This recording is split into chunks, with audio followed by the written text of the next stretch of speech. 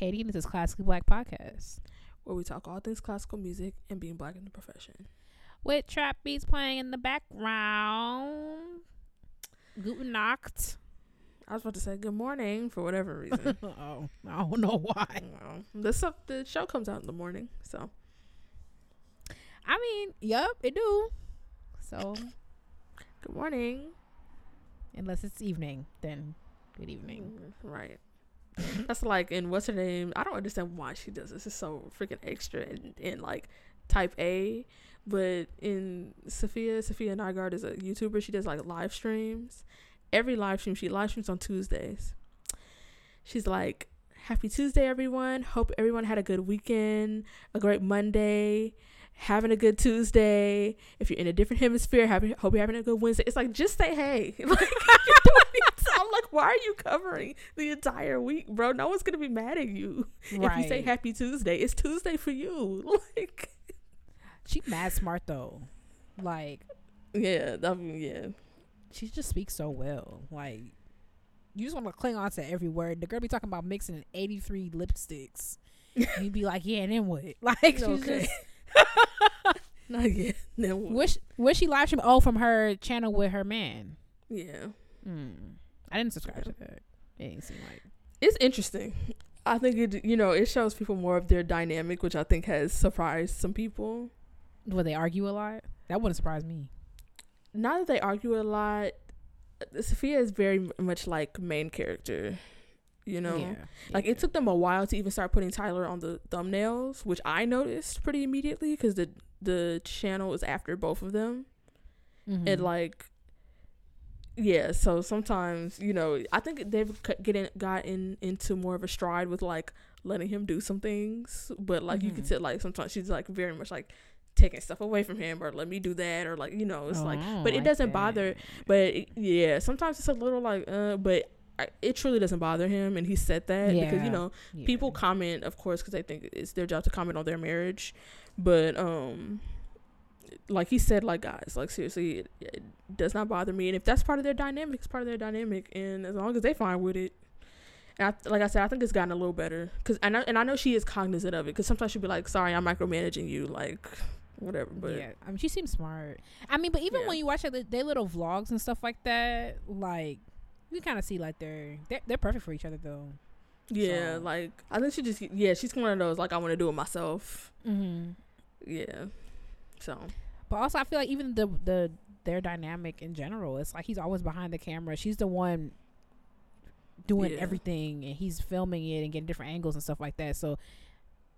Yeah, I think having the channel together, like they're both in front of the camera, is a little like, okay, It is so It is so interesting seeing couples channels, not like couples channels that are meant to be couples channels, but like people like Sophia, whatever. Because I watched. Remember last year we were on the phone randomly, and I asked you like, have people been to Antarctica? And it was like this whole rabbit hole. Like, we went on a rabbit hole of looking in the article. So, like, when we got off the phone, I was so interested in it. So, I was like, travel to Antarctica. And I found this couple, Kara and Nate.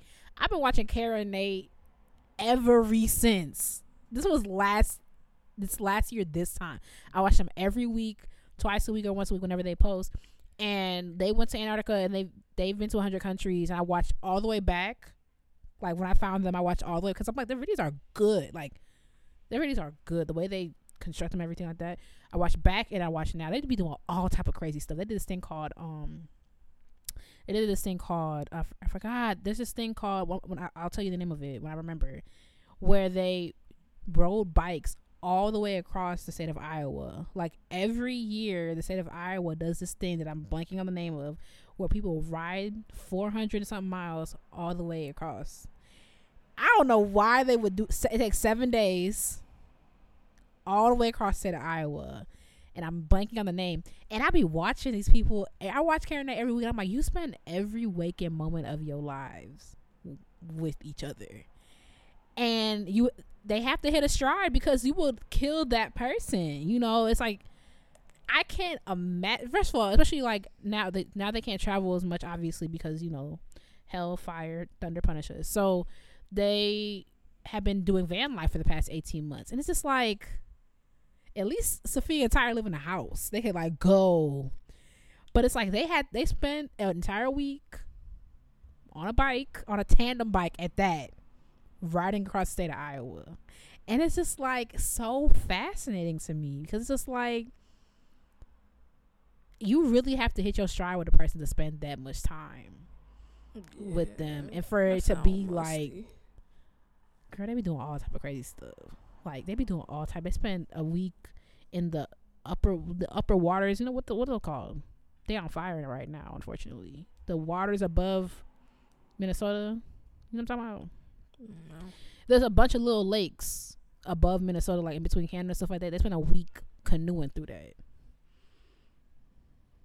They be doing all type of stuff, Delaney. They be doing all type of stuff. And they on a mission right now to visit every state in the country. They're close. But they can't just go to the state. They always got to do something like, I mean, I guess like it's for views too, because they get like 1 million views per video. So it's crazy. Whew. Wow. That sounds exhausting. You know what? Classically Black. Classically Black what? Next summer, Classically Black doing that thing. If that thing is staying right in my house, then yes. Riding bikes across. I'm going to look it up. I want to call it Leningrad, and that is not what it is. I don't know why that's coming to me. But Classically Black takes on the state of Iowa. Delaney. That doesn't sound right. Because why that state? Delaney. Now, does that sound... to be honest, I won't make it. I'm not even going to lie to you. But, because they said, like, the pain in their butt sitting on a seat, they're riding, like, 60 miles a day. That's ridiculous.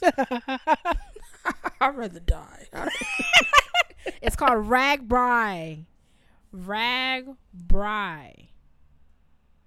Registers annual Great Bicycle Ride Across Iowa. It's more than just a bike ride. It's an epic 7-day adventure. You know what? Leave a comment if you think Delaney and I should try this. Yeah, you can do that. That has no bearing on whether or not it will get done. So, yeah, go ahead. I feel like I would rather die, but I also feel like that could be... First of all, you would need a sidecar. I can't even ride a bike. So you don't know ride a bike? No. Can you imagine me biking you across? Girl. Yeah, actually, yeah, let's do it. I can do that. And second of all, the way the size attitude I would have about 3 hours into that. 3? I give myself 30 minutes. Really? Yeah, I feel like... Because, I mean, I feel like other than that, like, I mean, obviously I can't, like, it's just being outdoors. And it's hot in Iowa, surprisingly, because it's landlocked. There was one day they were riding, I think day 3 or day 4, where they were like, they were like, morale was really low today. Because Nate's a really good, like, it's like Nate is in charge of, like, capturing the film and, like, doing all that stuff, and then Kara puts it together. That's the dynamic they have. And he's really good at it. So they do like little confessionals and da-da-da. And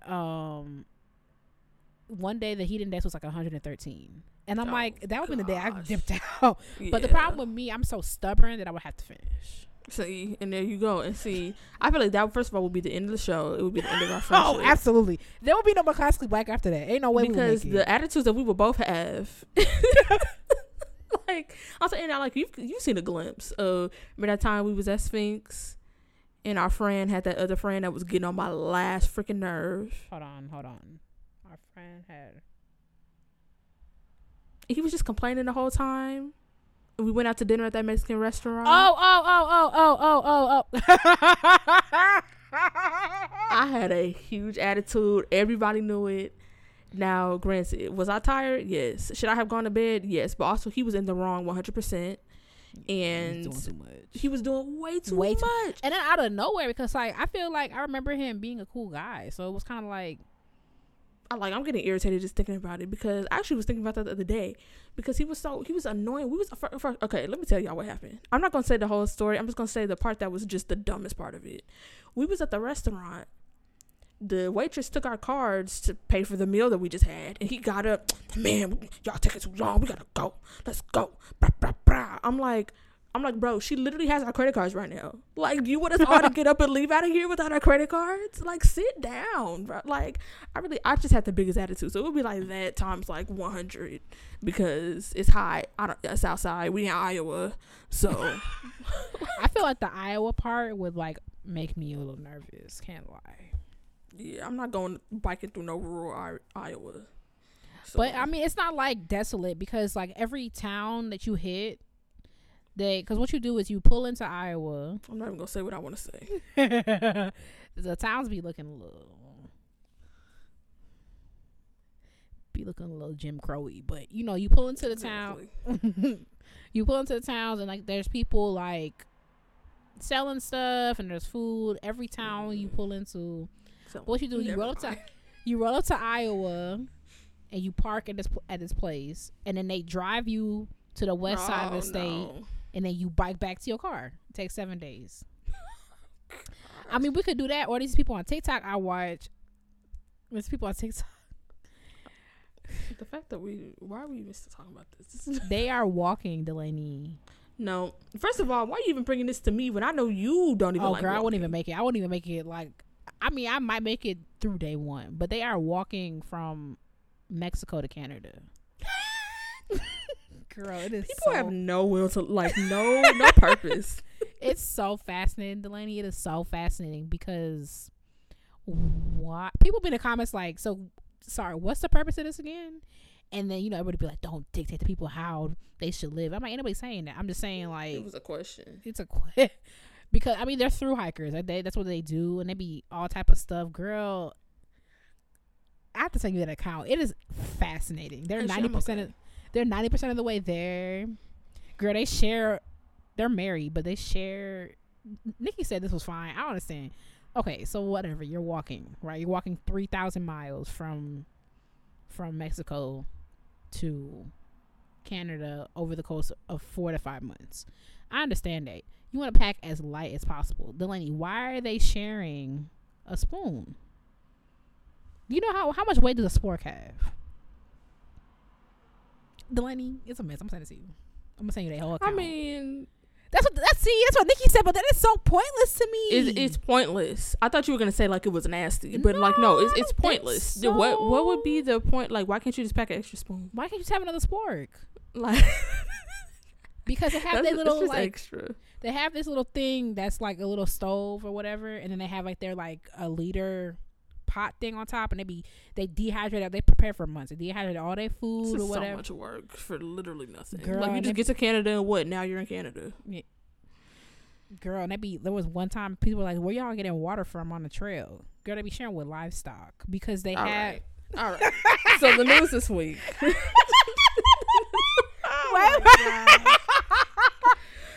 All right. Wait. Let me tell you. They got filters and stuff like that. So the news this week is because, like, girl, when I saw her dip her bottle into that algae filled livestock with all them cattle looking at her like, hey, girl, they have a filter, but like, so no, but they be backwashing in that. I would die out there. First of all, I'm barely walking up the street much. We have to move on because I can't even say what I really want to say, what I was just saying, because I was watching The Circle right before this, and they had a game, like a little circle game, where it was like one of the questions was, is it okay to kiss your dog in the mouth? Let's just say there was a racial divide, okay, in the answers. So the same dog, I be seeing dogs doing all type of stuff with their mouth. I'm like, I just don't understand how you can connect this dog that was just licking on several parts of their body, and then kiss them on the mouth and let them lick on your face. Also, it's been proven by science that dogs' mouths are not actually cleaner than humans' mouths. But I mean, y'all go off. I don't got no pets. And it's like y'all just scientific, like just like them people that was trying to convince that was like, well, actually toilet paper doesn't actually do anything. So, and I'm like, yeah, what? Okay, boo boo, but I can't believe y'all walking around with y'all booty cheeks cemented together. have got to move on. We gotta go. Yeah, this is getting. Yeah, we gotta go. We gotta go. What's your news, girl? What's your news? I feel like we're about to reach the point of no return when we start getting offensive. So what's the news? Me and you about to hit that point that we be in the messages with. Right. Yeah. This is about to be an offline conversation. We can't do it serious. In my like, we're like, okay, this is transferred into personal conversation territory. Really, it transferred into that category about 15 minutes ago when this episode started. After you said when trap beats playing in the background. It's been personal conversation since then. It hasn't been that bad. I mean, we haven't said pretty much a single thing about classical music. So imagine this would be somebody's first episode. That's what I worry about. But also I'm like, I fell into the read, but also the read is a lot like they're a lot broader in the subjects that they can talk about and still be technically on topic. Yeah, but it's our podcast. I really love I love podcasts like the Friend Zone. Every month they do a shoot the stuff episode and they just talk. I actually really like those. Like I look forward to the structure, but also I really like when I want to hear about you. People that listen to the show will like that, but if it's your first one, you'd be like, "What the heck is this?" They're not invested in our personalities at all. Like, yeah. Also, I don't know if you for you, but like when I first listened to a podcast, you can't even decipher like who is who, like which one is which. Yeah, that's so confusing. Well, but hey, if you're still here, probably not. But I wouldn't be. I'm just playing. I'm playing. All right. Well, news is going to be quick this week. I just thought I should mention, stuff going on in the classical music world. As of today, when we're recording this, the music director of the New York Philharmonic has said that he is stepping down. That's Jaap van Zweden. He announced that he is going to be stepping down after the 23-24 season. First of all, I found out through reading the story about this. It's in the New York Times. That he was once the highest paid music director. He was making he made $5 million in one season. And I said, well, I've been known to twirl a baton. I haven't, but I could. I mean, I used to conduct back in the day. Also, like, listen, y'all did all these auditions and stuff like that. Why y'all need me for? So let me just go up there and stand up there.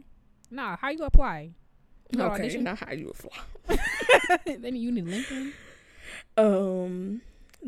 He got there in 2018. He cited a couple reasons why, the pandemic. He said his priorities changed a bit, and I'm like, I wish my priorities would change to take me away from $5 million. That's what I'm about to say. How did they change?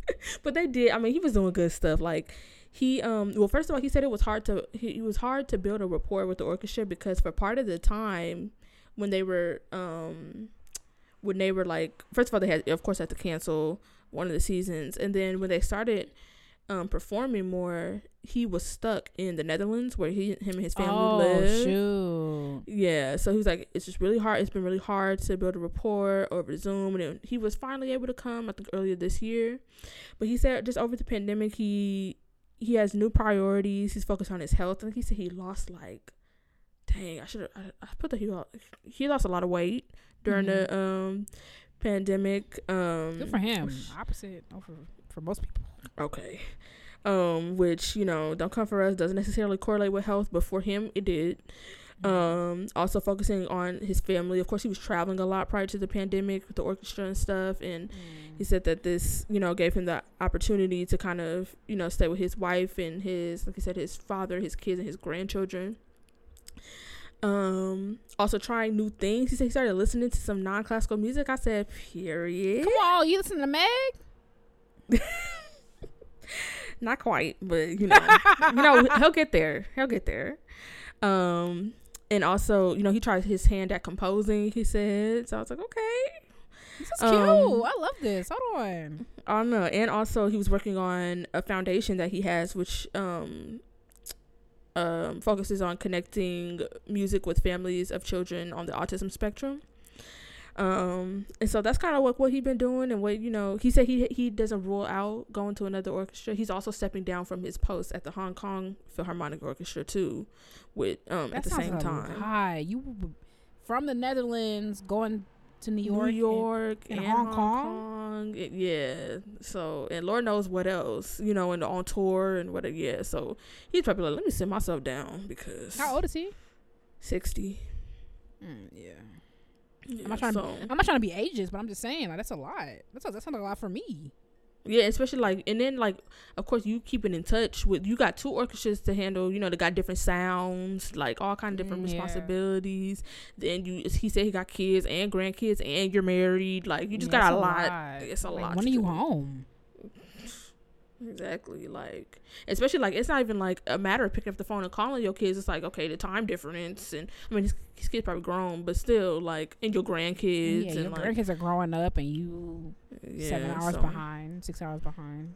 Yeah. So yeah, and I bet you like being with your sheltering in place with your family, be like, oh dang, this is nice. Yeah, I feel like that probably exasperated it. Yeah. Maybe he felt he was on his way out, but yeah. So we will see. We'll see who ends up at the podium. Kalina Bavell, from my mouth to God's ears. Let's go. I'm about to text her. Like, you applying? Right. You got a couple years.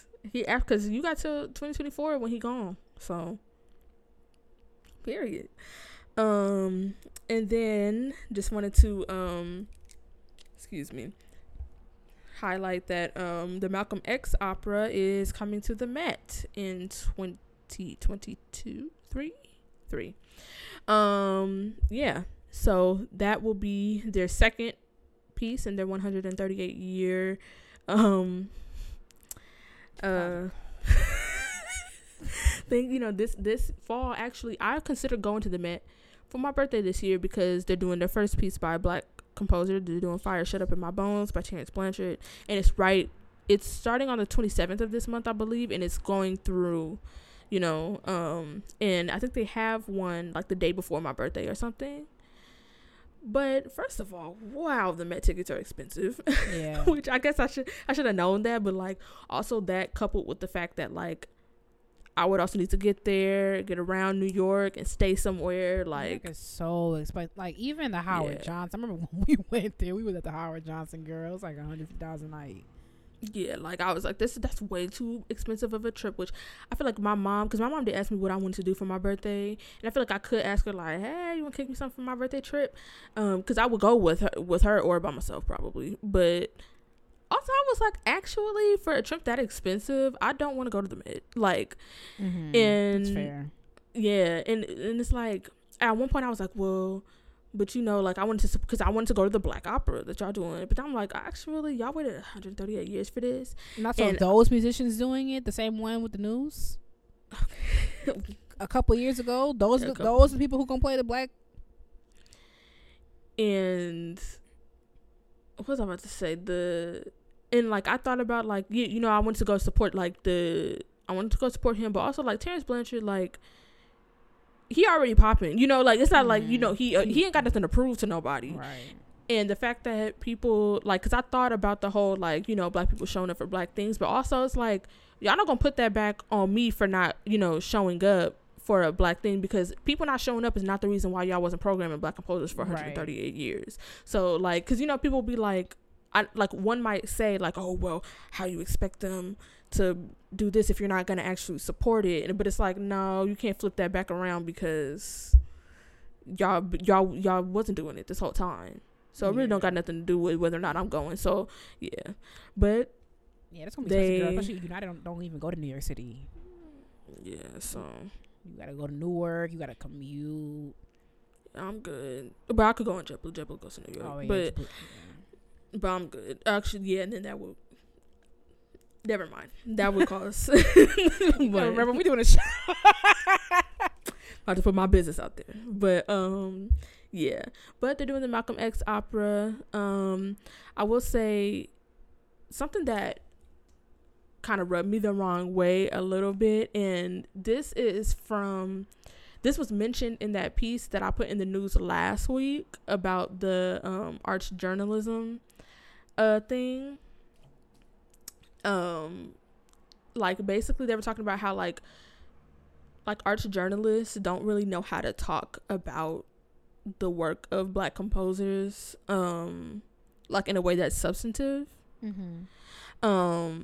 and I'll pull up the examples of like what they said, because basically like they use a word like revived or whatever in the piece. I mean in the like headed, not that it wasn't the headline, but they do like the second one, I forget what that's called, the one like that's right under it.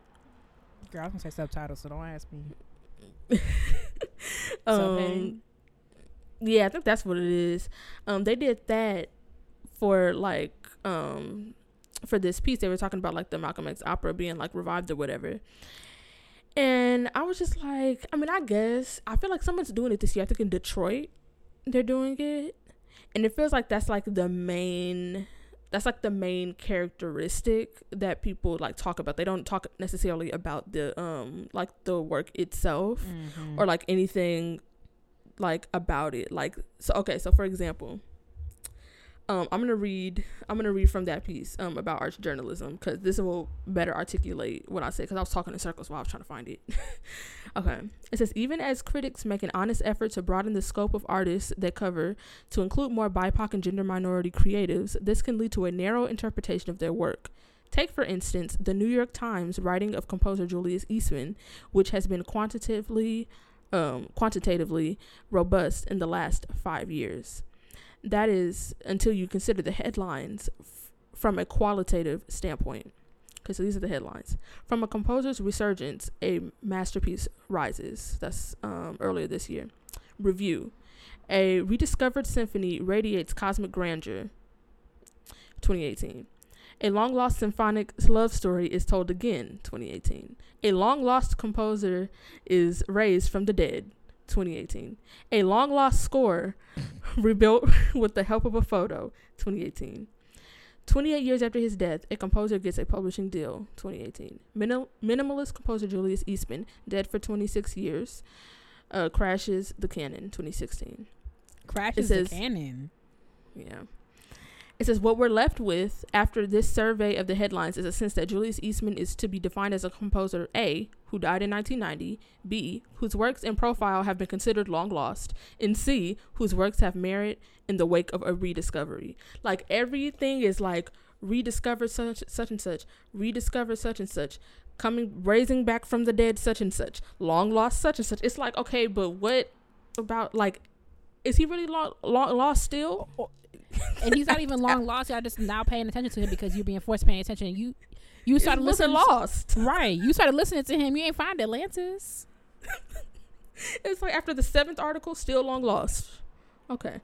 Oh. That crashes the canon really just feels icky to me. Like, that's not sitting wrong with me. Yeah. So, yeah, I'm gonna go back. Well, maybe I shouldn't. I was about to say I'm gonna go back and read it, but maybe I shouldn't. I don't know. But y'all got the headlines right there, and all of that is in that piece that's linked in the description of last week's episode. So if you want to read the whole article on that, then you can. But yeah, that's something that kind of rubbed me the wrong way about the whole, like, it was something like revival or something of that sort in the subheading of this article. Yeah, will be revived in New York, and this is fall 2023. I said 2023.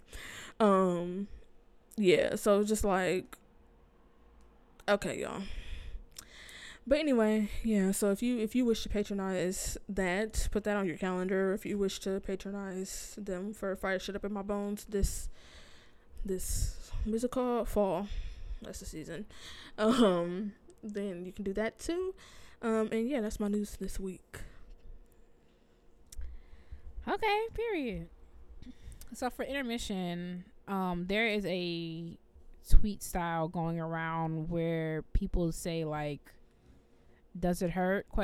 And then says something that they recently realized or whatever. So I'll read an example. Now I will say that I don't know if this is 100% accurate or not, because I didn't do any research, and Delaney and I had a long conversation about how y'all just be saying anything. So this is just an example. So whether it's true or not, I want you to focus on the fact that this is just an example. Say it with me, it's an example, because I don't want nobody in my mentions talking about da, da, da, da. Okay, so this girl said, did it hurt ? When you realize the donations you're making at the store are just being used as a way for businesses to avoid paying taxes. Now, the thing I want to just point out is that we're just gonna use this structure to talk about something that we learned, that we realized from, and also even reading that back, that's not entirely true. This is kind of a dense take on it, but I got this from Twitter, so that's where we are. But we're gonna use that structure to fuel our intermission. That's the only one I could find from my screenshots. I probably have other ones because I'd be thinking about Classically Black on the low, so I would be let me state that right. I've been thinking about Classically Black, so I just screenshot stuff. But that I realized in reading that that's not true. But people be saying anything. Okay, so because we're gonna talk about some high school stuff today, give me one, Delaney, please, of for high school in general.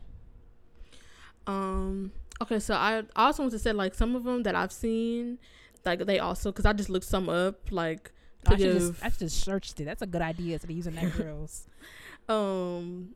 That it's also gonna be something that's like embarrassing, or like, that's something like in hindsight. So like like in California, we just had the recall election for Governor Gavin Newsom. And so one of them was, did it hurt when you spent $300 million on an election that was called 12 minutes after the polls closed? Like, like, yeah. This is a better one. This girl said, not a better one than what you just said, a better one than I read initially.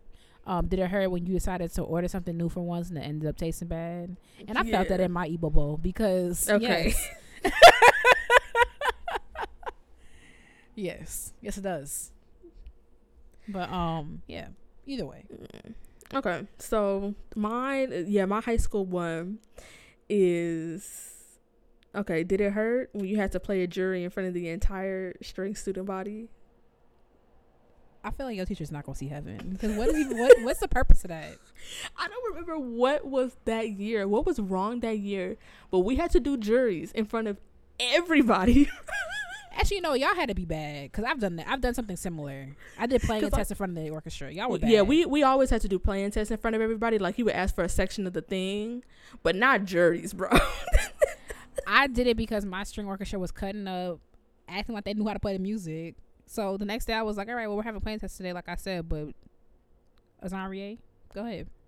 She's like, what, miss? What? I'm like, the way you be acting, you know the music, so let's go.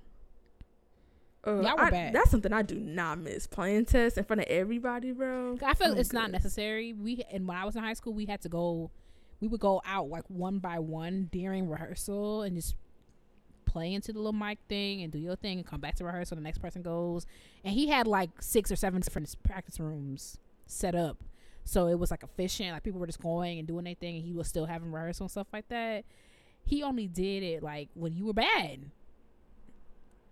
when you were being bad, playing tests in front of the orchestra. Okay, public humiliation. Love that. I mean, I feel those practices do not fly anymore. I mean, they do, because I was in public school like 6 years ago. So, oh my gosh, yeah. I'm just glad they didn't do that in college, because that would have been a whole different situation. Oh, absolutely not. I think one time people pissed off Dr. Block at ISU. He made people go stand by stand. I've never had that happen. I'm knock on wood. I've never had that happen. I mean, I can't see that happening at the MSO. Let me knock on wood anyway. Yeah. I mean, because can you imagine? I'd be like, what are we even doing here? Like, what are we even doing here? But I have not had to go stand by stand or even person by person. Can you imagine? Could you imagine stand by stand under Verone? No. Or person by person? I would literally pack my things and leave. Like, because first of all, you're not doing me like that, bro. You are not doing that. Especially some of the stuff we played. I remember when I was in orchestra, one of the cycles, I only had to do 2 cycles at Eastman. Wait, I'm lying. I had to do 2 semesters of orchestra. Out of the 6 I was there, 2 cycles each orchestra. One of those semesters, I was pledging as Shiro. I ain't know none of that music, and I ain't know none of it. And I got scared every day, because I feel like he was about to lose it, because we were playing something hard, and we were sounding the way we were sounding. And I was like, all I know is you do not look this, like, I couldn't imagine. I didn't know none of that music. I was just there. I was doing the best I could. Katie, I would just be like, listen, I got a level with you. I feel like I should just tell you up front right now, like, it's not gonna be what you want to hear. So let's just skip over me and we just like whatever. Like, I mean, like, how about? I'll be like, what is this gonna do for you? How is this gonna make your day better? Exactly. Yeah, you got a reason. You got a reason. Be like, you know what? All right, boom. I'll go last. And everybody in front of me play real slow. And I'll be like, how do you know Mozart wanted it at 144? How you know that? I like feel like you can feel the passion of the music when it's at 70. And then like, so in high school we used to have to do one by one. Like we would be doing regular rehearsal, and he would just take the yellow notepad out, and it, like he would regular rehearsal. He would ask for your section to do it, and then he would take the notepad out and start going one by one. In string orchestra was a little bit better, but in string orchestra we had to do it in quintets, so just one person from each section test together. Like a quintet, and then that was good for us for basses because obviously there's way more of everybody from other sections, so we had to test over and over and over again, and you did get your best score. So but dang, what was I about to say? Yeah, I'm good. Yeah, but we had to do juries in front of everybody, so Jan was 1 year.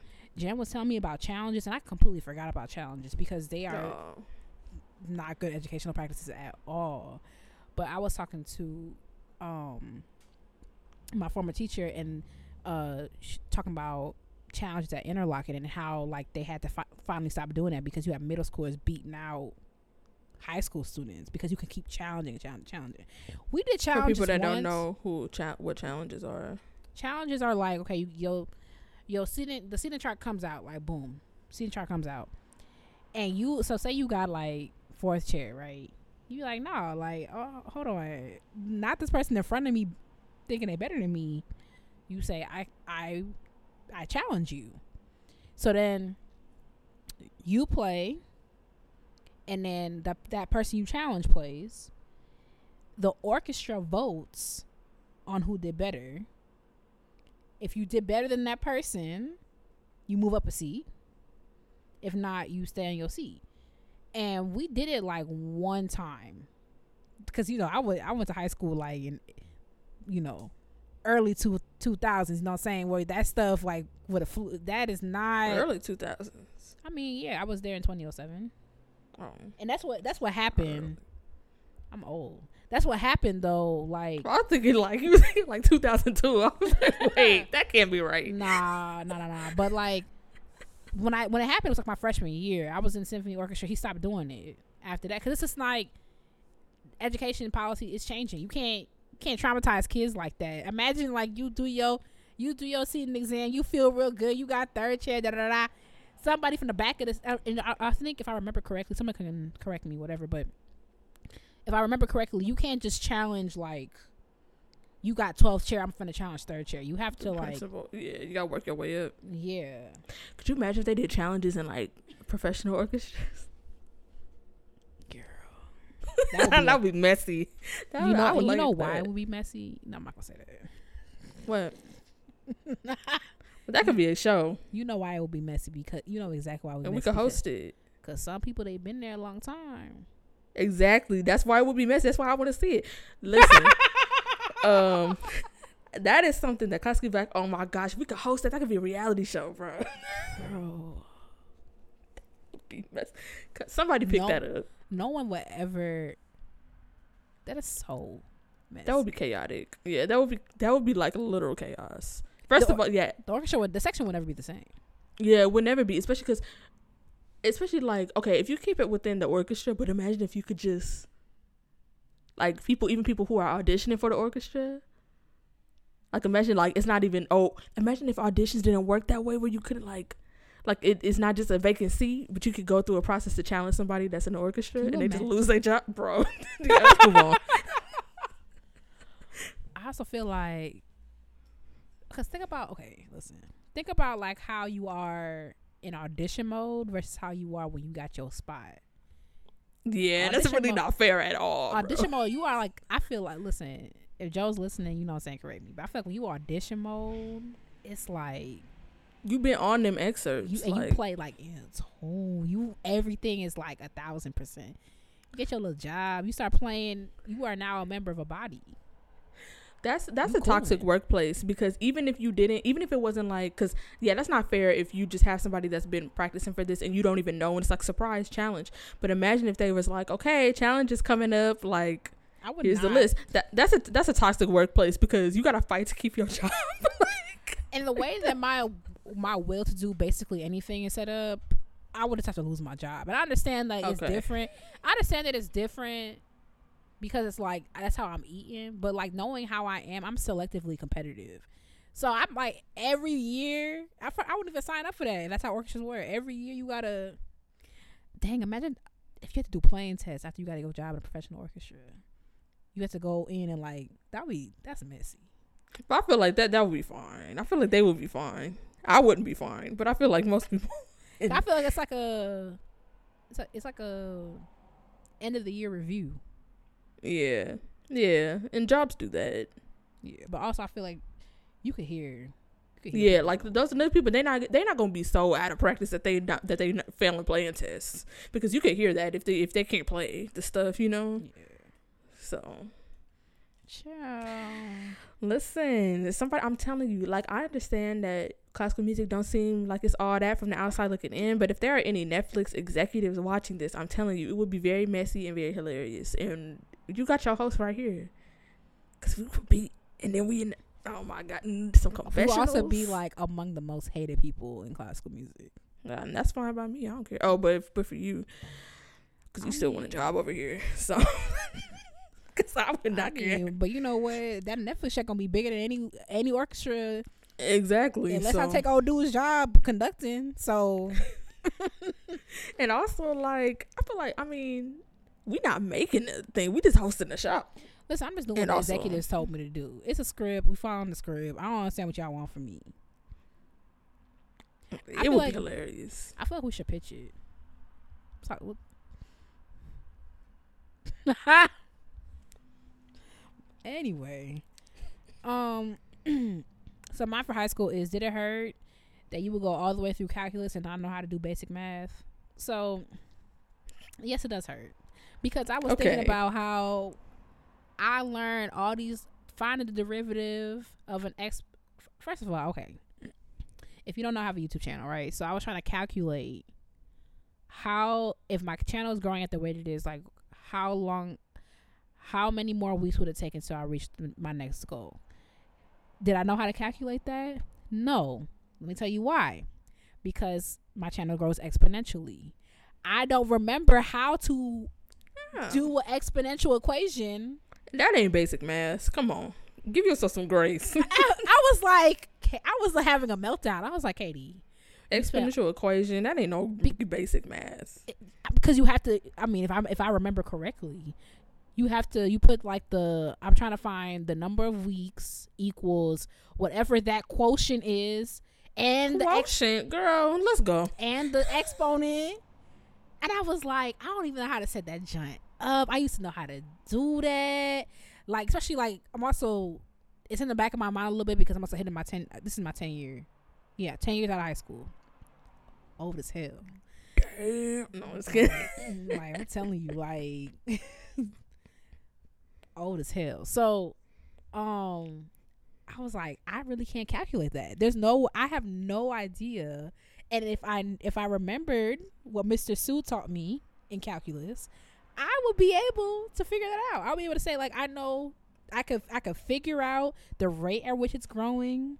I could figure out all that stuff. And I'm like, here I go. And also in rehearsal the other day, the Poco Pimosos at measure 19. They said, can we start with the Poco Pimoso? I'm like, actually, can we start 7 after the Poco Pimoso? Can we start at 23? Delaney, 19 plus 7 is not 23.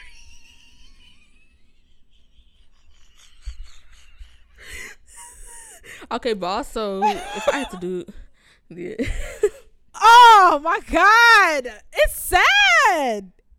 I was like, and then but you know what? Did Estefan and Rebecca say anything to me about it?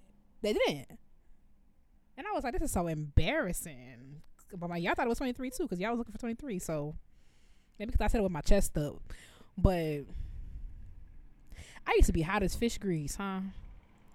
Listen, I didn't even take math my senior year because that's why I was like, I'm not even gonna bother with calculus. I already know what I want to do, and I don't need to know calculus to do it. So, Girl, that's when I decided. Yeah, I took stats. I took prop and stats instead of calculus, and then my senior year, I was like, I'm not taking anything because I'm good. See, if I would have my life together like you had it, I wouldn't have, because I wanted to be. I started out my senior year actually wanted to be an OB-GYN because I wanted to be an OB-GYN my junior year.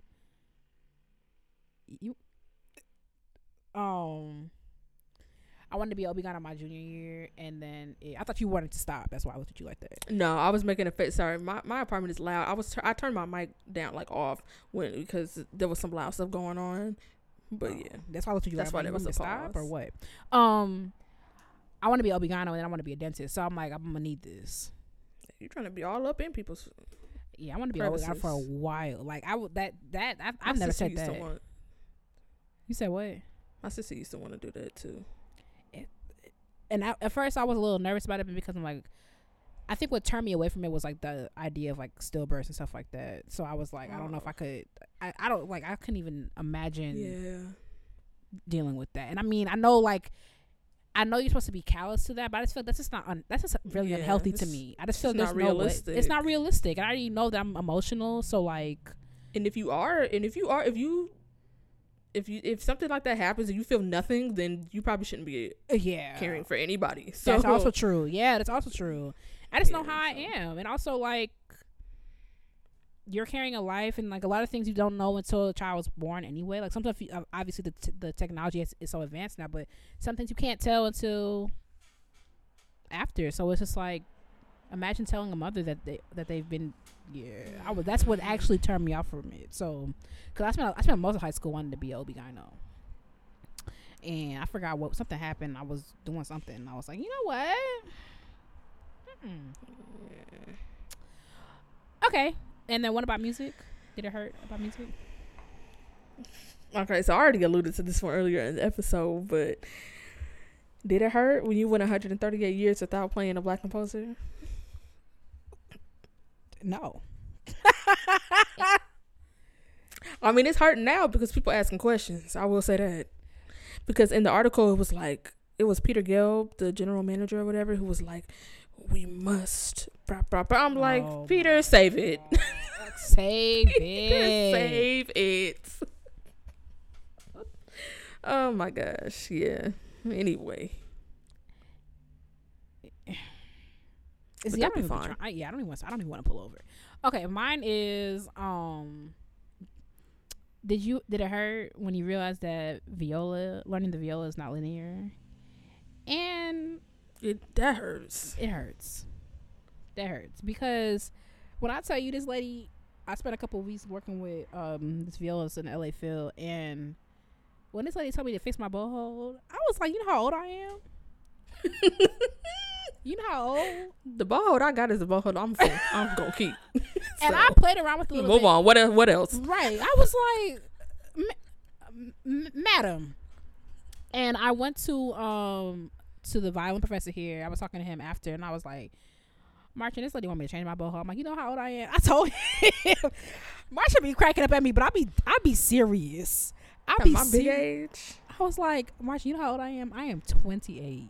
And this lady looked me in my face and told me to change my blowhole. And I was like, Martin, I played around with it, and my sound started getting funny, and I only worked with her for 6 weeks, so I can't sustain it. And he's like, why don't you try this instead and compromise? And I'm like, okay, I'm gonna do that. And that's what I've been doing for the past couple of weeks. But I'm just like, that's disheartening. Or like even things like, sometimes I forget techniques that I mastered before because you focus on other things rotating the elbow underneath. Like, why did you miss a shift? Because the elbow wasn't rotated. Why was it out of tune? Rotating the elbow underneath the viola. Making sure you're opening the sound. Why isn't the sound speaking and connected? Because you're not moving your arm enough. It's just like, this is basic sound production, and it gets lost in learning excerpts and it needs to be perfect. It needs to sound like this, and like, why isn't this working? That's annoying. It's annoying. I remember one week Jen was like, yeah, so about your vibrato. I'm like, ma'am, no, ma'am. I'm like, no, ma'am. Yeah, what else you got? Right, say something else. That's off limits. Say something else. You can say anything else. It's Russian. I can fix that. What else? Like, you gonna say stuff like that. Oh my God, it's just so frustrating. It is so incredibly frustrating. And it's frustrating when you got like when you making progress. Like I still remember, I think it was the first semester. The first semester of my sophomore year in college was the time period that I made the most progress in playing the bass. Period. And you know how shitty it was to never be able to get that back. Okay. Like, no, but for real, like when you feel like, dang, I'm really improving, and then like you have like all that momentum, and you're like trying to chase that, and you really like, nah, like the line was going up, but now the line's not going up no more. It's going down, loop de loop. But also, we started doing stuff. We started getting involved. We started having fun, and that. Oh, that's moral of the story. Successful in classical music, no fun for you. No, I'm just playing. Mr. Taylor was like, I told Mr. Taylor I made the most progress in my playing at Eastman the first year. He's like, yeah, because you don't sit down, because there was a time. There was a time. He's not wrong. There was a time I was my second year at Eastman. I started a week late because I was in New Zealand, and then you be doing a lot. Me and you not the same. Like 2 weeks later, I was doing that festival I'll talk about. Did I tell you they reached out to me to play? I'm like, have y'all lost your mind after my check bounce? Are you crazy? Are you knocking your head? I did that. 2 weeks later, it was something else. And he was like, you don't sit down. You don't do nothing. All you do. And then he was like, in that sorority thing you got going. I'm like, so what am I playing today? Leave me alone. And another thing. Right. He's always in another thing type of person. Oh. Man, but I started having fun. I want to tell you, I had a ball at Eastman. It was such a mess. I feel like me and you was out every day, out with Richard every day. Like I ain't had no homework. I ain't had nothing to practice. I had a ball. I had too much fun. That was the problem. But yeah, that's that on that. All right, back to our long episodes, I guess. Because what is even going on? That's what we not finna do, Delaney. I realized because after editing last week, we will not slip back into that 145 2-hour thing that we was doing at the beginning. We only reached 2 hours when we was talking to Richard, to be fair. Okay. But yeah, 145 was pretty standard for us. Yeah. So, but we're pushing an hour right now. That's almost. Where we're probably gonna be there. Because yeah, I mean, well, I'm gonna talk real fast. What's the thing? Anyway, so thank you so much for listening to the Classic Black Podcast. I'm first call something doing okay. All right, you ready to move on? Mm-hmm. Okay, so I have been spending my weekends watching films that I watched in late middle school, early high school to see if they still good, because I feel like a lot of millennials and older Gen Zs have been saying, a lot of young millennials and older Gen Zs have been saying like Disney Channel ain't nothing what it used to be, like it's not and y'all got a show called Dog with a Blog, so I figure like it's downhill, whatever. So but I just feel like there was an era of Disney Channel that it was just. So first of all, I watched a couple of episodes of That's So Raven, and say what you want about Raven, she's very problematic, but the amount of talent that girl has, like I was like, That's So Raven is still funny. Like I thought it would be No. That's So Raven is still funny. So I watched the Cheetah Girls 2 and 3. 3 is terrible, but I watched the Cheetah Girls 2 last weekend, and that is still good. Unrealistic, but still good. So yesterday I watched High School Musical 1 and 2. Stayed up till 3 a.m. Why, I don't know. And I was like Delaney, I got an episode idea. So we're gonna talk about High School Musical a little bit. Not too much, especially if you have never seen High School Musical, don't worry. But basically what High School Musical is about It's Zac Efron and Vanessa Ann Hudgens. They meet at a New Year's Eve party. He finds out that they go to the same school now. There's a musical that's being auditioned. This girl named Sharpay and her brother always hit the lead. Troy finds out that he knows how to sing, so then they accidentally audition for it. Then there's just all this commotion because Troy is a star basketball player. He shouldn't be doing no singing stuff. And then Gabriella is super smart, so she didn't do scholastic bowl. She shouldn't be doing no singing stuff. The whole school is turned upside down because no one's sticking to the status quo. Then Sharpay does all this round and round, which is why another reason why I say y'all say anything. I watched this whole TikTok video about how people were saying how Sharpay wasn't the villain. So I tried to watch it back yesterday and be like, okay, she's not the villain. She's like, no, she definitely was the villain because she did way too much to try to get Gabrielle and Troy not to audition for this show. Boom, it didn't work. They auditioned for the show. They get the part. We're all in this together. The end. That's basically the gist of the movie. Okay, so let's scale it back a little bit. Do you remember time and place of this movie? Like, how old were you and how big of a deal was it to you when High School Musical came out? High School Musical came out in 2007.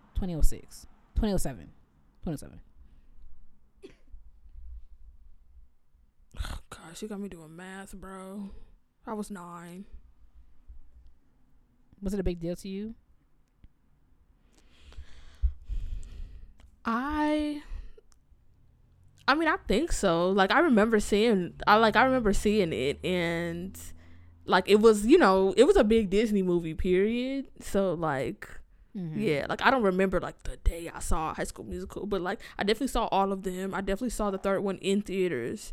So I forgot that went to theaters. Yeah, so I do remember seeing that one.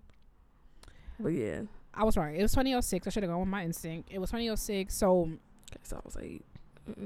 Yeah, I remember it being a big deal because it had a chokehold on Disney Channel. Like, Disney Channel used to do this thing. I don't know if they still do it. If a huge movie is coming out, they're doing interviews. They're doing behind the scenes. They're pushing this thing to get views up so kids are watching it. So I remember that whole thing. They had Kenny Ortega, who was the choreographer, teaching people how to do the dances and everything. Everybody knew how to do it. However, 2006, I was about to enter. I remember it being a big deal, like, in general. But I don't remember it being the same thing like how for the Cheetah Girls because I was just older. So it's like I watched it, but like I didn't see High School Musical 2 and 3 until I was way older, just out of curiosity because it's like I'm a freaking junior in high school watching High School Musical, Well, it's your people, high school.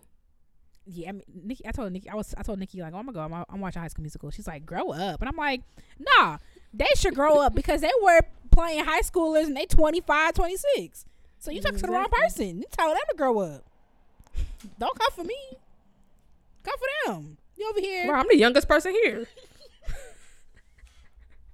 I remember Hannah Montana's brother was like 35, 30, yeah, 35. That was crazy. Like, tell him to grow up. Talking about me. So one of the big themes of the movie was like stick to the status quo because Troy was the leading guy, was a basketball player whose father was very much like pressing him about basketball and stuff like that. And then this idea of like sticking to the status quo. So I wanted to talk a little bit more. We mentioned this a little bit before, but I want you to talk a little bit more about what are some of the things that you have done outside of classical music, outside of like playing the bass. Let's start there.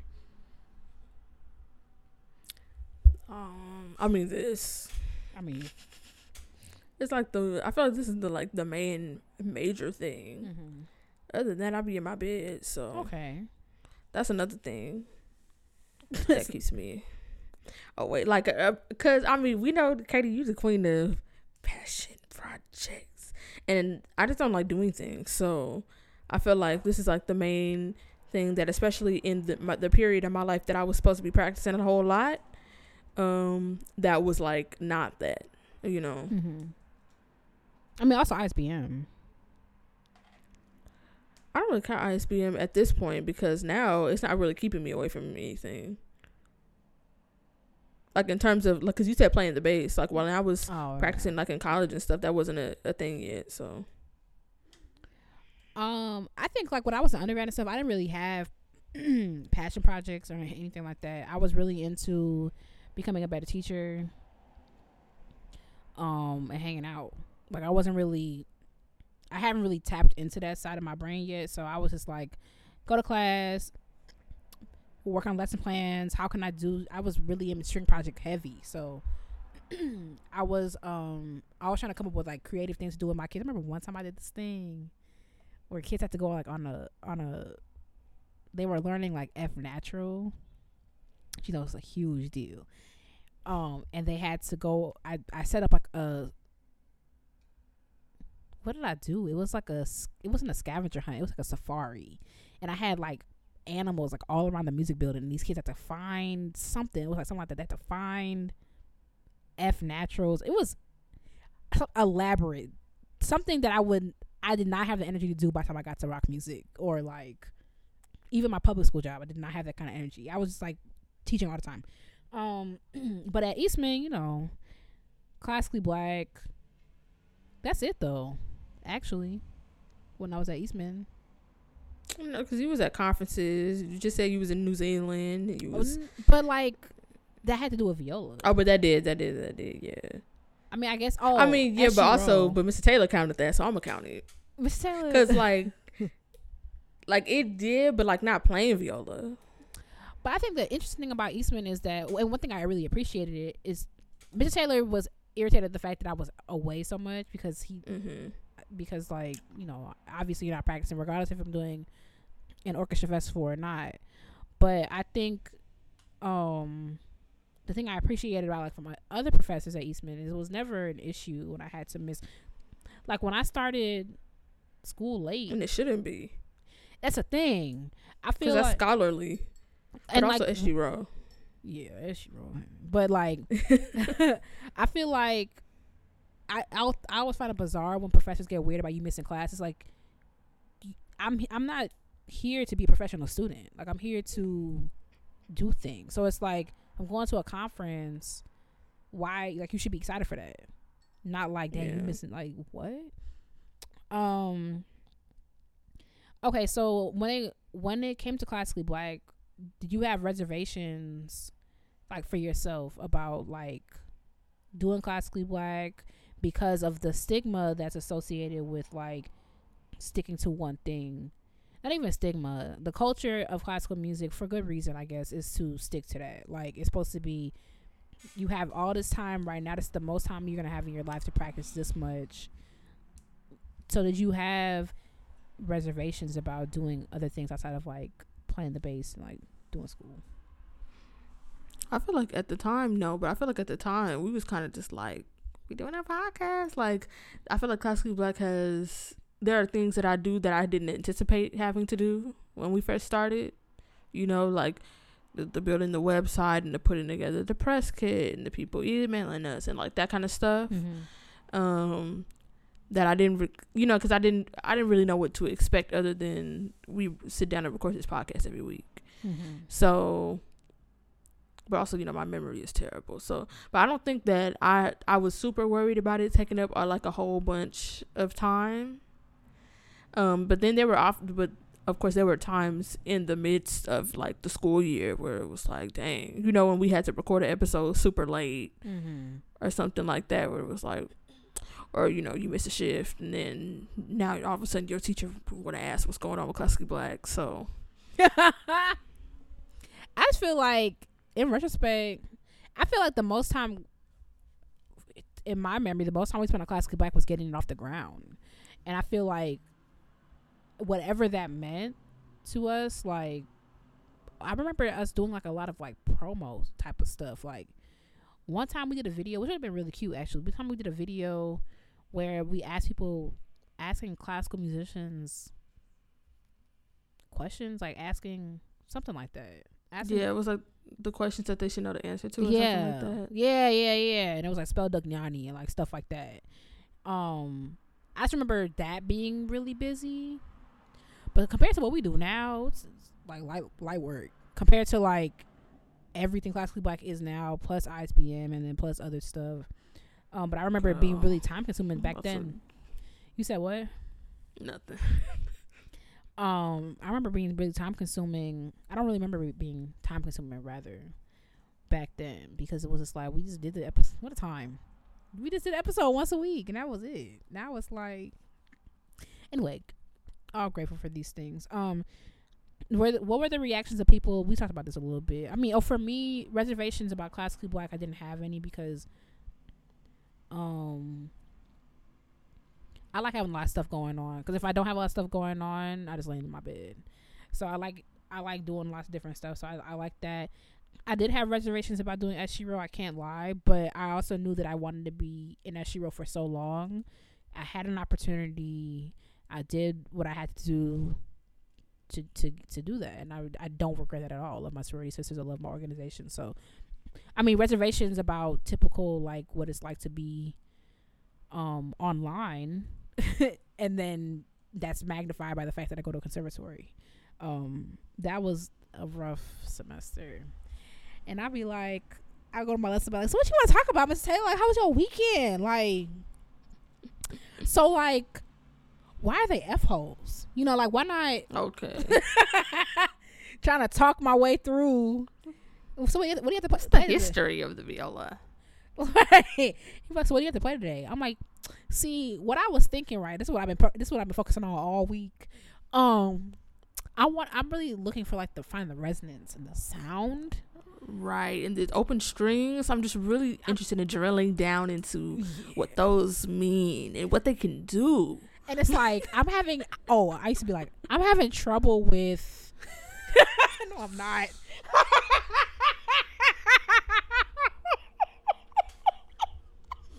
No, I am not. I just didn't practice it because I couldn't. I'm having trouble with. I'm sending this episode to Mr. Taylor. It was only one semester. And he knew. Because I was just coming there looking.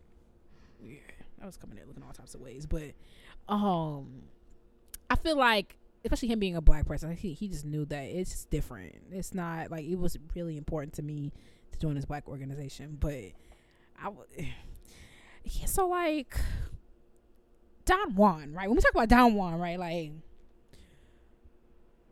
how can I better put the character and the essence? Have you tell me about Donald Juanold? Let's see. When was the first time you learned Don Juan, Mrs. Taylor? Like, what was that experience like? I just want to channel so I can better understand how was your weekend? Okay. Like, hey, it's Wednesday. Yeah. Right. So it's been so long. Let's reflect. It's also almost a weekend in Japan right now. So. Yo, Sophia. Right. What were the reactions? Like, you talked about reservations, but what were the reservations of people around you? Like, people important to you, like family, friends, whatever. Like, you asked me all these questions. I can't remember nothing. I don't remember. I feel like I definitely didn't tell nobody. It was kind of like we popped up with the podcast. Yeah, because you can't tell people stuff. Yeah, and like also because like it just wasn't something that I felt like I wanted to talk about, like in my lessons and stuff. And like of course like we did, but like my teacher followed me on Instagram and on Facebook, so like of course he would like bring it up, and he always thought it was great. So he didn't have any reservations. Definitely my mom has had reservations about things that I have said on the show. And never about me starting the show, but yeah, she's definitely had, tries to pull me aside about something I've said. It comes across X, Y, and Z, and it can come across that way if it wants to, but we don't even be saying it's light work over here. Y'all should see the iMessages. So should not at all, ever. No, I don't think.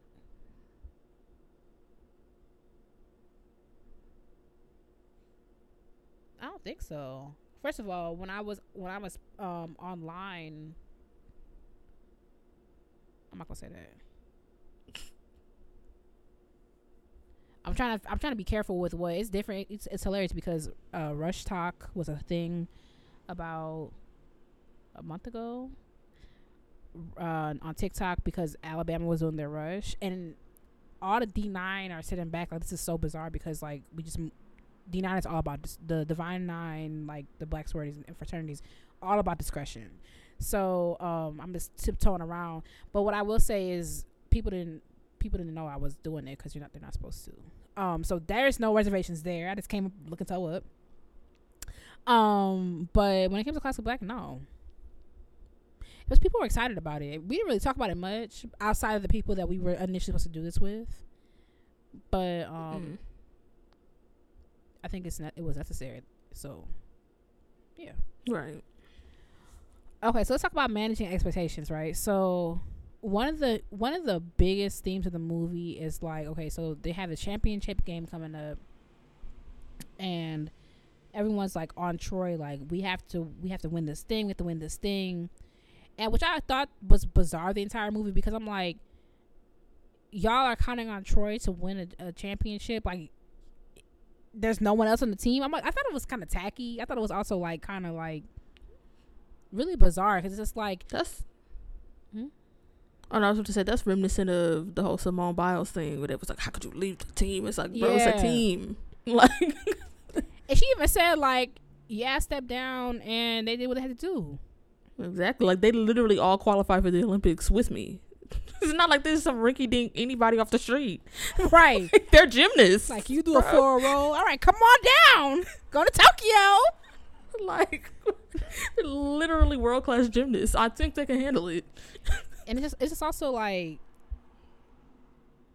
I think that also like put a lot of pressure on her that she talked about because it's like, you shouldn't be looking for me to win the gold. Like that's not fair. It's weird because it's like, how can you put all of that on one person, like, and negate everybody? Especially basketball. Like, basketball is actually a team sport, whereas gymnastics really isn't. I mean, the idea is they're scored together and the overall score, but gymnastics is not a team sport, whereas you literally must pass the ball.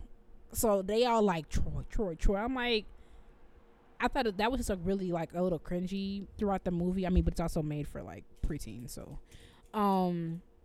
have you ever felt pressure to do well from your teachers or your parents when it came to the base or anything? It doesn't even matter. It has to be base. It could be anything in your career. I mean, yeah, I feel like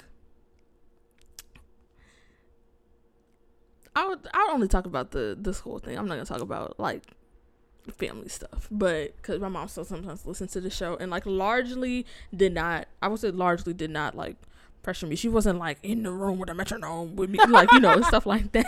Like it was none of that.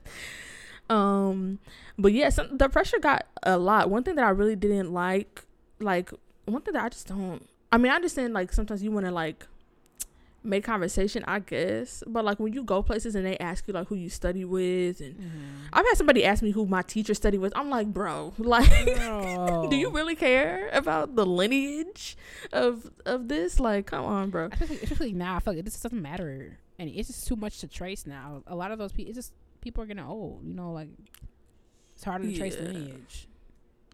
Yeah, like, but sometimes, yeah, the pressure can be a lot. The pressure, like, I had that kind of get to me when I was at EMF and I was at Eastern Music Festival, because I had people there that knew my teacher, and so then like I had a studio class where like in hindsight like it wasn't all bad, but I had a particular aspect of my playing vibrato, which I'm just have never been great at it, never been consistent at it. And it was sort of like something that was isolated, that I was very exposed, and that I was very exposed, and that it was very clear that I could not vibrate in this particular position in this section of the bass, which was embarrassing, you know, like I was very embarrassed by that. And that was like a part where I felt like a lot of pressure, because I felt like, you know, people are asking your teacher who your teacher is, and they know who that is, and I felt like I was embarrassing him as well by like showing up and dang, she can't even do vibrato, like, let this bump. No, like, it was a lot. Like, I literally, after that was a studio class, and of course it was like the last studio class where they want to go and do a pizza party after that. And I was very like a mess. I was like, I'm not going, like, I'm not, whatever. Like, I put my bass down, I left. I was in tears. I was like, I can't do this no more. I'm really not cut out for this. Like, whatever they called me, it was like, you have to come to the pizza thing. It was oh my goodness, wait, hold on. This is a saga. Like, yeah, like, because one of my friends in the studio called me, and she was like, so would you go? I was like, I went home, bro. I'm not going to eat pizza with you after I just embarrassed myself, embarrassed my teacher in front of this entire studio. I'm not sitting, oh my gosh, like, just thinking about it. But no, it's crazy, like, no one's thinking about that. Like, I was so embarrassed, and she was like, oh my gosh, like, I'm sorry, and whatever. And then one of the teachers took the phone, and he was like, you have to come. And I was like, I'm good. He was like, you have to. Why? It's a pizza party.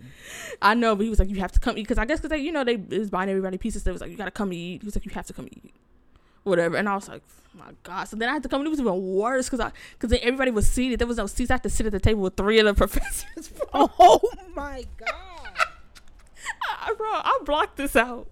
It was so awkward. Oh my god. It was so awkward. Like, oh my gosh, just thinking about it. It was so awkward. It was just so much pressure. Like, and like, my teacher has never put that pressure on me. He has never like, you better not embarrass me when you go to, you know. But like, you just feel that because it's like you are a part of their like legacy, their reputation. People asking who you study with. You know, you don't want that to reflect negatively on your teacher. And yeah, it was very awkward. Oh my god, I was so glad when it was over. And then I overheard one of my friends, she had run into one of the professors, and he was like, yeah, so it was like the next day, he was like, so how is Delaney doing? He was like, she good? And he didn't know I was in the room next, and she was like, you can ask her yourself, she's right here. Was it really that bad? So, like, I'm confused how. I mean, I was, but you know, I can't fix my face, so I was very visibly upset. I definitely didn't cry in front of nobody, but you know, I was definitely visibly upset. It was a performance or like it was just master class. Yeah, it was studio class. Like somebody came and like worked with you after you performed. Yeah, like they work with like when you're up there. Okay. And like usually like I'm very okay with studio class. Like it's a learning experience. But that was something that I was very insecure about. And also that seems like vibrato, there's nothing about playing an instrument that is basic, but like you said, like it's one of those foundational things, you know, that like it wasn't like when someone asks you to change something and you're playing, you want to be able to have that flexibility to like, oh, I'm gonna try this, try that. Yeah. For you to ask me to change something and I literally cannot do it, you know. And so like when someone them having to move on from that without it being fixed is like very telling that like, oh, she can't do that, you know, like that's embarrassing. Yeah, I remember but you get to a point where you can finally, that's such a relief. It's like you don't want someone to ask you to do something and you can't, you know. So it's like it's finally a relief when you can like. But also it's not linear because Tom will ask me a couple times to do something. I'll be like that. She'd be like, almost. I'll be like, girl, I'm 28. Like you we'll keep trying till I get it. We not moving on till I get it.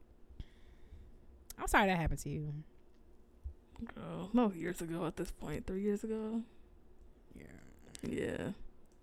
So hate that for me, but oh well. I feel like the pressure I be feeling is pressure I put on myself, like to succeed, especially like based on like my musical journey and not really supposed to have made it this far. And I had to cool it, like especially like, so this is my last year in the fellowship, and I told myself going into this, I'm like, now Katie, you know that like we not finna be acting the way we was acting after we left Eastman, because how did that end? How did that end for you? Did not end well mentally, because there's so much pressure to like, you have to win the next thing, you have to get the next thing. everybody, I'm not gonna put their business out there, but my friend and I were going through the same thing because, like, they were telling me we was had the same trajectory. We were applying for stuff, not getting it, auditioning for stuff, not getting it, and this puts incredible pressure on you to, like, you have to figure out, especially like when it's like real stuff now, because it's like you could go to more school, but then especially when your family doesn't understand the field, it's like you just love school. You just going to school again. Yeah, here she go again. Right. My grandma be like, Smarty McSmarty pants. My grandma was like, "Man, that's why you forget that job." I'm like, me too. Like, and she'll always ask me like, "So when you're done in Memphis, are you like, you know, gonna come back out and teach?" I'm like, "Girl, first of all, that ship has sailed. My thing expired a couple weeks ago, and I actually have no interest in renewing it because I don't like teaching public school. I just don't enjoy it." So there's that pressure. There's family pressure because, like I said, everybody want me to get a job. Everybody pressed about me getting a job, and explaining that you don't just roll up to the orchestra and be like, "Hey, girl, so I saw y'all have a viola opening.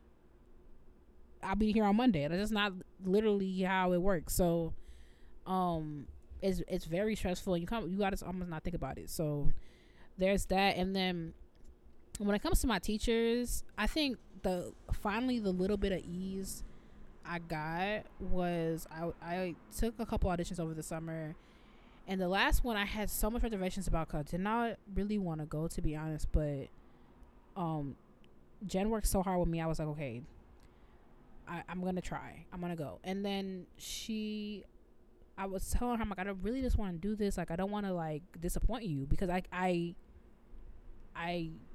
you're putting all this time in. She's like, that is the least thing. You do not have to worry about that. And I felt like so much relief when she said that because it's really not even about that. Like, you put all of this imaginary, I don't want to disappoint you, I don't want to embarrass you, I don't want to and if it's a good teacher, that's not even a concept.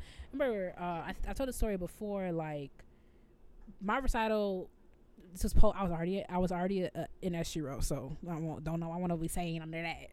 But for my recital, I was telling Marchin, the violin professor at U of M, I was like, I want one recital that I'm not fighting for my life the week before. Like, I want just one where I'm not,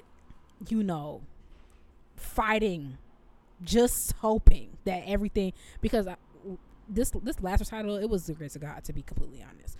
But I remember tearing up in my lesson. That was the first time I almost broke. But I'm a real one. I ain't gonna cry in front of nobody. You ain't gonna see me slipping. But my voice did crack because I was playing that Brahms, and I was like, "This sounds a mess." And I was like, "This sounds so bad." And he kind of like, he already felt me on edge the whole lesson anyway. And he was like, "Can you let me do my job and just let me do what I'm supposed to do, and you do what you're supposed to do, and let me do my job. You're gonna be fine." And the whole energy changed because it's like I'm putting all this pressure on me. Like, I'm a grad student at Eastman, and this sounds like this. I can't believe that I'm about to graduate Eastman and my stuff is sounding like this. Mr. Taylor got to go sit in that audience and hear me play this sonata that was written in E flat in the key of D and A and F. All right, and it's right now they're gonna hear me playing. They're gonna be putting my degree under the blue light, trying to see if it's counterfeit. Right, like, and I'm like, also you have other faculty, because I was performing. There was other faculty member there. Like I don't miss that at all. Like one other viola faculty had to be there, and I'm like, see, now they gonna be looking across the aisle like, what y'all got going on in your studio? And I was like, Brahms gonna come through the doors, like, that's not what I wrote. It was just like, all right, bye. All of this pressure that I'm putting on myself, which like some of it's warranted because it's like you should hold yourself to a high standard, but also like ain't nobody thinking that. It's also not true. You have this alter. I also listened back to the recording. I'm like, it wasn't even that bad. Even Mr. Taylor came up to me. He dragged me from my Bach. I will never forget that. Literally instantaneously after. But, which I was like, I thought I was doing kind of good. So I was like, you sure? But good to me. I was like, I thought, he was like, you pay more in tune than that. And I was like, but I swear I was in that joint. But he was like, you were cooking that Brahms, and that the same Brahms in my voice cracked the week before, so it's just like I've learned a lot about pressure. I probably won't I can't completely take the pressure off because I'd be really unrealistic with Katie. Like, I'd be really unrealistic. I'd be like, if you don't advance in this audition, you're a failure. And it's like, that's not true. But then even you see the way I said that, it's like I have to unlearn that, So it's hard. It's very. I hope this helps somebody. That it's really difficult, like to go to and that whole like go to the audition and just play thing. That's real cute. I'm glad that y'all love saying that. Just go and play and just be yourself and have fun, and the committee will see it. And I'm like, all that. And if you don't get it, then just starve. I'm like, are you kidding? This is not excerpt class. This is real life. There are people on the other side of the screen that's gonna decide if I eat. Are you kidding? Like, stop all of that cute stuff. It's not what we gonna do kumbaya after too. Like, what are you saying? Oh, Katie, it's just another audition. The more of them you take, I'm like, the more of them I take. One be in Houston, one be in Boston. What do you mean? How many? I can't afford. Right. You know how much I dropped on the one I took in July just to go. What do you mean just take it, girl? No. The more you take, the weaker I will get from malnutrition. Like, and I can't lift my viola no more, so thanks. I mean, fine. Somebody coming soon because that's what's giving. All right. That's what it's giving. Like, the only thing that don't hurt about an audition is you send that check. If you show up, they give you your check back. That's it. But yeah, but I don't know if I'll ever stop putting a lot of pressure on myself, but getting reassurance from people. That's why, like, when I hate, like, the classical music has this culture of, like, if someone reassures you, it's coddling, because, like, this is hard. That's why a lot of people, and I was talking to my former teacher, and she was like, I was saying same thing I just said to y'all about how this time I'm graduating from U of M, and I'm going to just cool it because it always works out. If I don't get the stuff I audition for, I just don't get it. It's something's gonna work out because it did not work out well last time. And she said the people who made it are the ones who were mentally sound. I'm like, well,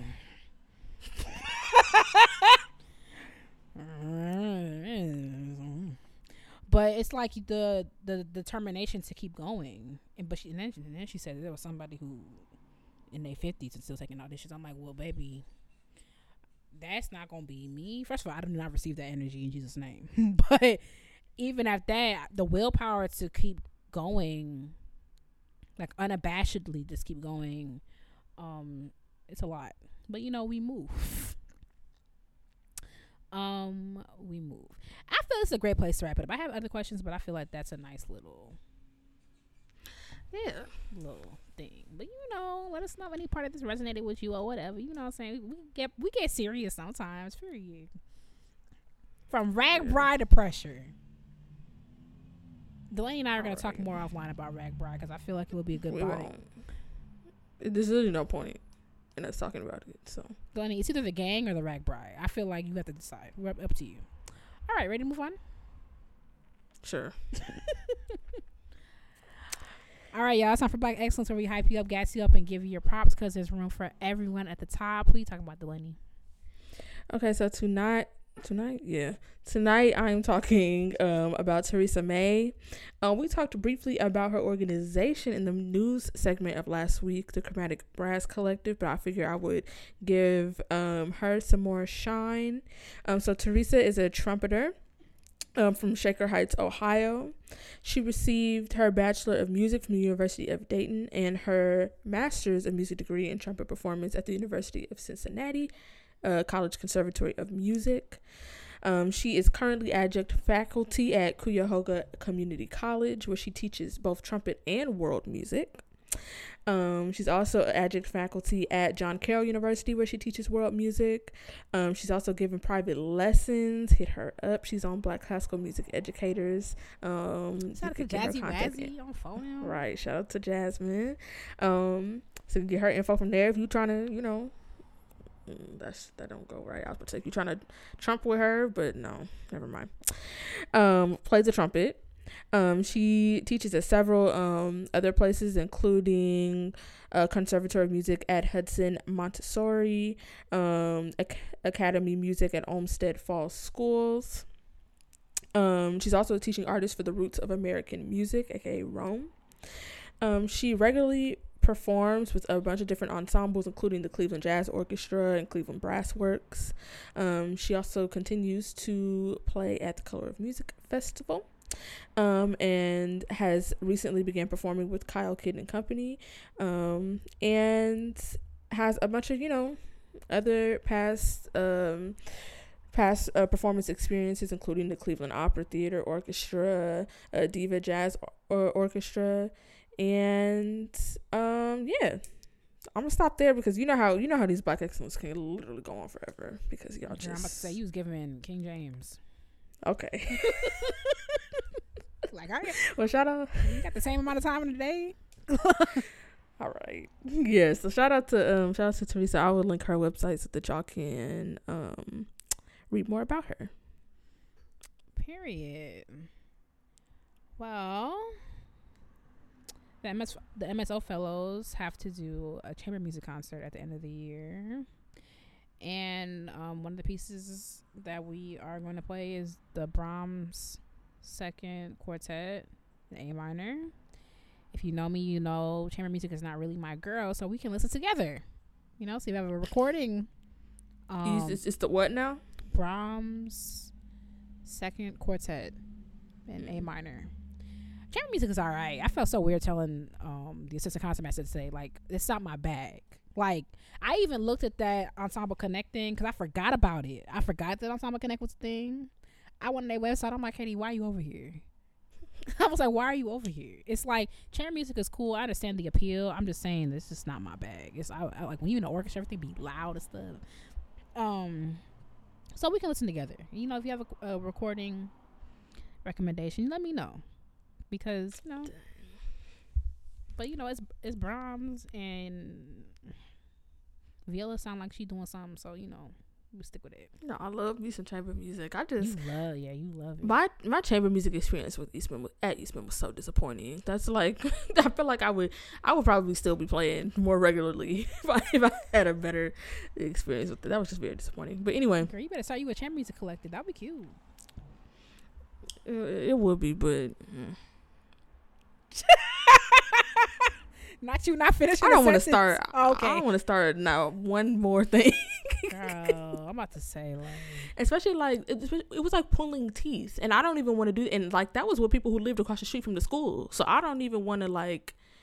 And we both have experience with starting things with people that don't follow through or say they're committed but then don't commit. So I just don't. Girl, the majority of people I don't understand. Yeah, exactly. A majority. But I don't understand how y'all be finding all these people that are like ready to go. I feel like the people we see who are successful with starting stuff, like Joe, it's just like those are exceptions. Those are not the rule. I could start a viola bass duo because I know who will follow through. Hey, girl. Oh, and Mara too. Mara be following through. Yeah, Mara following. And Richard could theorize in the chamber group. Girl, what would a flute, bass, viola music theorist quartet? What kind of cacophony is? It's giving very much cereal mustard. Girl. When I was at EMF, there was a faculty concert with a piece talking about some trio for oboe, trumpet, and viola. I said, I would rather lay down and die. I'm sorry. Trumpet, that's like what is that? That has the weirdest like timbre of like those instruments don't even fit together good. Also, the bottom would be weird because the viola is the bottom. Yeah, because it's like they all have a sound that just like don't fit. You need something to even that out. Yeah, maybe viola and trumpet. Is there a viola? I feel like there's a viola oboe piece. I feel like I could do viola and oboe if there was something else to. That's something else. That's be like a piano or something. Yeah, because like I could do piano with it. Yeah, but no. But what works really well together, and this is piece I want to do it for real. I did it for fake basically. But Brahms has a viola and voice duo. Oh, which you and Vina did? Girl, that piece is so I don't like the key. I don't like the one of them is an F, and it just fits weird in my hand. But if I could find a voice person to do that with, a black person, Memphis, I would put it on a recital. The plan is to put one of these. We had to learn two 2 or 3 quartets. I'm actually excited for that. I've never played an entire. Have I? Have I played an entire? I haven't played an entire like late quartet. Like I haven't played 30 minutes of music type junk. You know what I'm saying? And we're doing like 2 of those. Or 2 or 3. I mean, you know, I'm always encouraging a black composer, but you know, that's can sometimes be like pulling teeth. But that viola solo in the last movement of the Beethoven harp quartet, that's number 11, I think, or number 10. I think it's either one. It's either 10 or 11. There's a viola solo because it's theme of variations. Bro, I'm gonna listen to it. I don't even know that piece. I don't know chamber. Yeah, it's the last movement. I don't even know chamber music like that. Like I don't even know how y'all be knowing. It's so much of it. It's like. She was like, you know, I feel like I came across that one, or I saw somebody perform it, like a movement of it, because there's like a cool violin part in the first movement, and then I just listened to the whole thing. It's a good quartet. I usually listen to it all the way through. I could do without the third movement. I don't care for it, but it's not bad. But like, it's just like whatever. If I'm listening to the whole thing, I might listen through it. But 1, 2, 4. I'm gonna listen to it. I'm gonna still see. We don't see, girl. We don't see. The turnout, F-hoes to the crowd, because it's literally just, it's a viola solo. Like, oh, girl, but I'm back on the inside. I just came and sat down back, because, I mean, I sat on the outside last year, and it was okay. And I understand the appeal for viola to sit on the outside, but to me, like, this year, I was just like, I'm going to sit on the inside, because my F-hoes are literally going straight towards the audience like that, whereas... I found sitting on the outside last year with my F-hoes facing in, I had to like. But your sound is big. Girl, but my viola acting funny. I feel like she sound kind of dead. I need to get it adjusted before, because people, you know what people make me mad. That's why I talk about this stuff is not linear. People have been asking me. I got asked a couple weeks ago, so do you like your viola? And I'm like, oh yeah, my pocketbook likes it very much. Like, yeah, don't even be putting that in my head. That's what I don't like, and that's why you being messy. You being messy, because I'm like, girl, I don't have that kind of money right now. So it's just like, and if you don't have the money to solve that problem for me, then don't come over here putting problems up. Like, that's the thing. And Lenny kind of, first of all, Jen has been very much like, you use what you got, hands down. She, every time I bring it up, she shut it down, and I thank her for that. And Lenny's also like, listen. You got into grad school with that viola twice, and you got a fellowship with that viola. Ain't nothing wrong with it. And I was like, you know what? When you put it like that, that really put it in perspective. I mean, Jen has always shut me up about it, but like when he said it like that, that really did put it in perspective to me. It's not like this girl. I just rolled up with this viola one day, and I'm like, here it go. Like it's done things for me, you know. So